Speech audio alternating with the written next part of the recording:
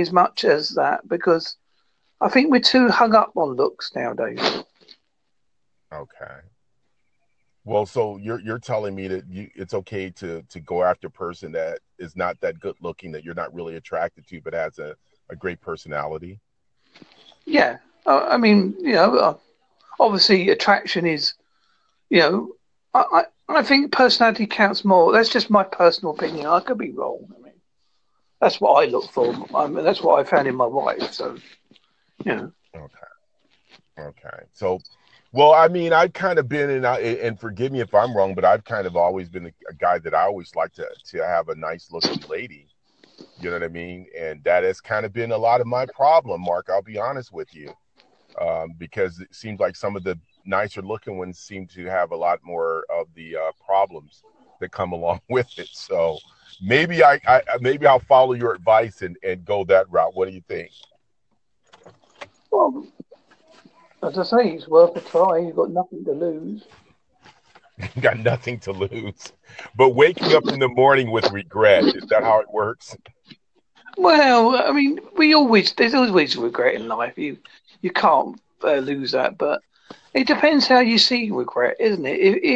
If you're on your own and there's nobody else involved, all you've got to worry about is, oh God, you know, why Right. did I go?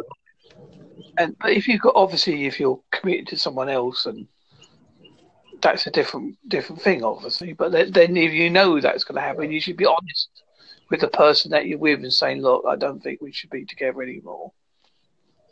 Right. So what made you make that risk? Was it that the person that you made the choice with was so dynamic and so great that you would make the risk to move to another place to be Well, with her? What was the energy that pulled you there? well, I just thought, well, at the time I was living, as I say, living in the gym.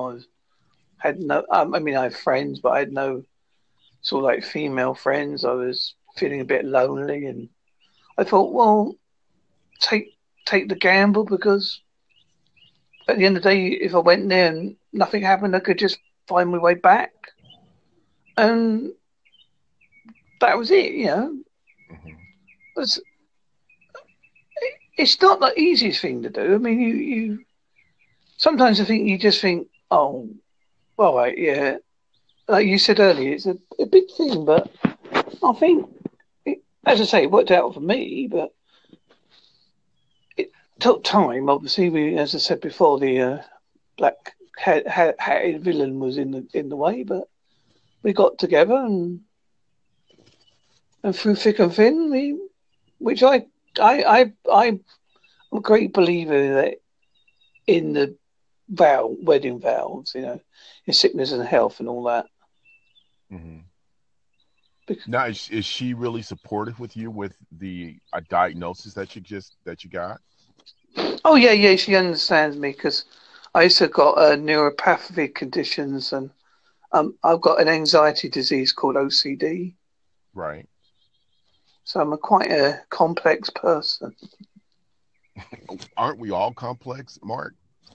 Yes, I think we all are. That's what makes it. That's what makes a human being talking to another human being. Right. I mean, we all have our complexities in different ways, but I like the part you're seeing because, I think, when you stop making choices in your life, I think what you do is you begin to vegetate. You know what I mean?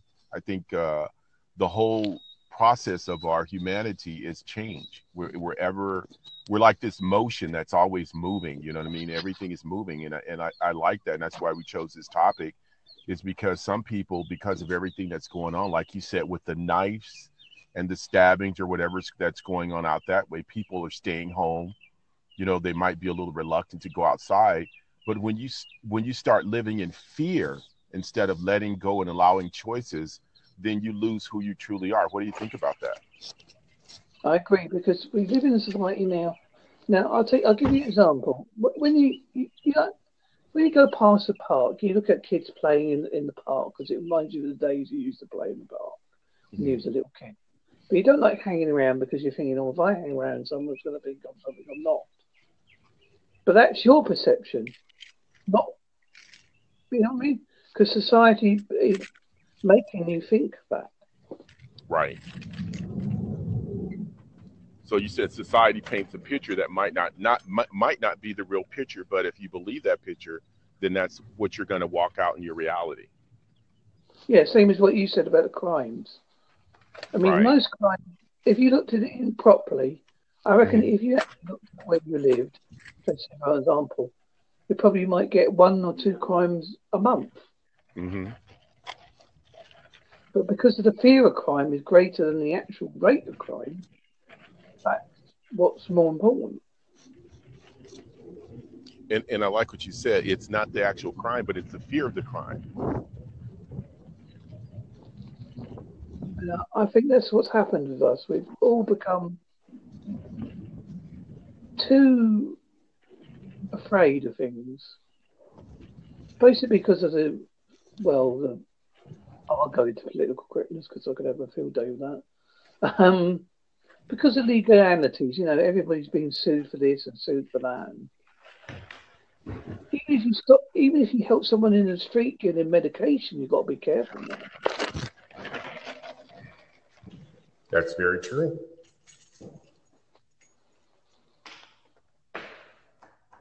So what allows you to work through the fear more than other people? I don't know, but yeah, I think what will happen when I went I had into coma Hmm. because I was very ill. I had blood sugar 124. And once I been in a coma, which means technically you're not in the real world or the other world, you see life in a different perspective. Wow. And how long were you in a coma? 3 weeks. Wow. And what did you see or what did you experience being in the coma? Well, I can tell you what I did experience, and people can believe what they want. I'm not too worried about this. I heard a woman's voice. A Hmm. woman's voice I've not heard before or since. And that voice told me to wake up. And I had the most incredible feeling I ever had, ever, to wake up. Now, except the chemicals in your brain can cause you to have illusions or illusions as well. But I do honestly believe it was a spirit guide or a guardian angel. That is my belief. I could be wrong, but I'll put it out there and I don't worry about it because I don't care. But you heard a voice that told you to wake up? Yeah, woman's voice. I've never heard before. Wow. Awesome. And based on that, your reality now is a lot more different than it was before.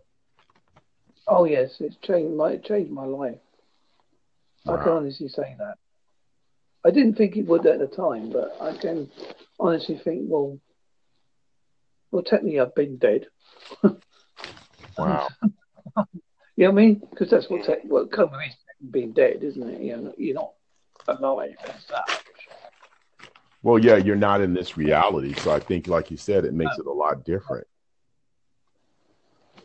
Yeah, you're definitely in between worlds. Wow. Well, I tell you what, I mean, I just thank you for being on the broadcast and Shadows of Change. I thank you for being on the broadcast with us. And I just thank you for being, the kind of person that really is that a lot of us can look to and just say, you know what, I'm willing to do what Mark did and take a risk, and even with what you're dealing with your health, my prayer is that everything works out for you. And I just enjoyed the broadcast with you, and I invite you back anytime. But again, I just want to thank you for coming on Shadows of Change with us, Mark, and wish you the best and tell you have a great, great, great, great afternoon. Okay, thank you very much, sir. Bye. All right. You take care. Bye-bye. Bye.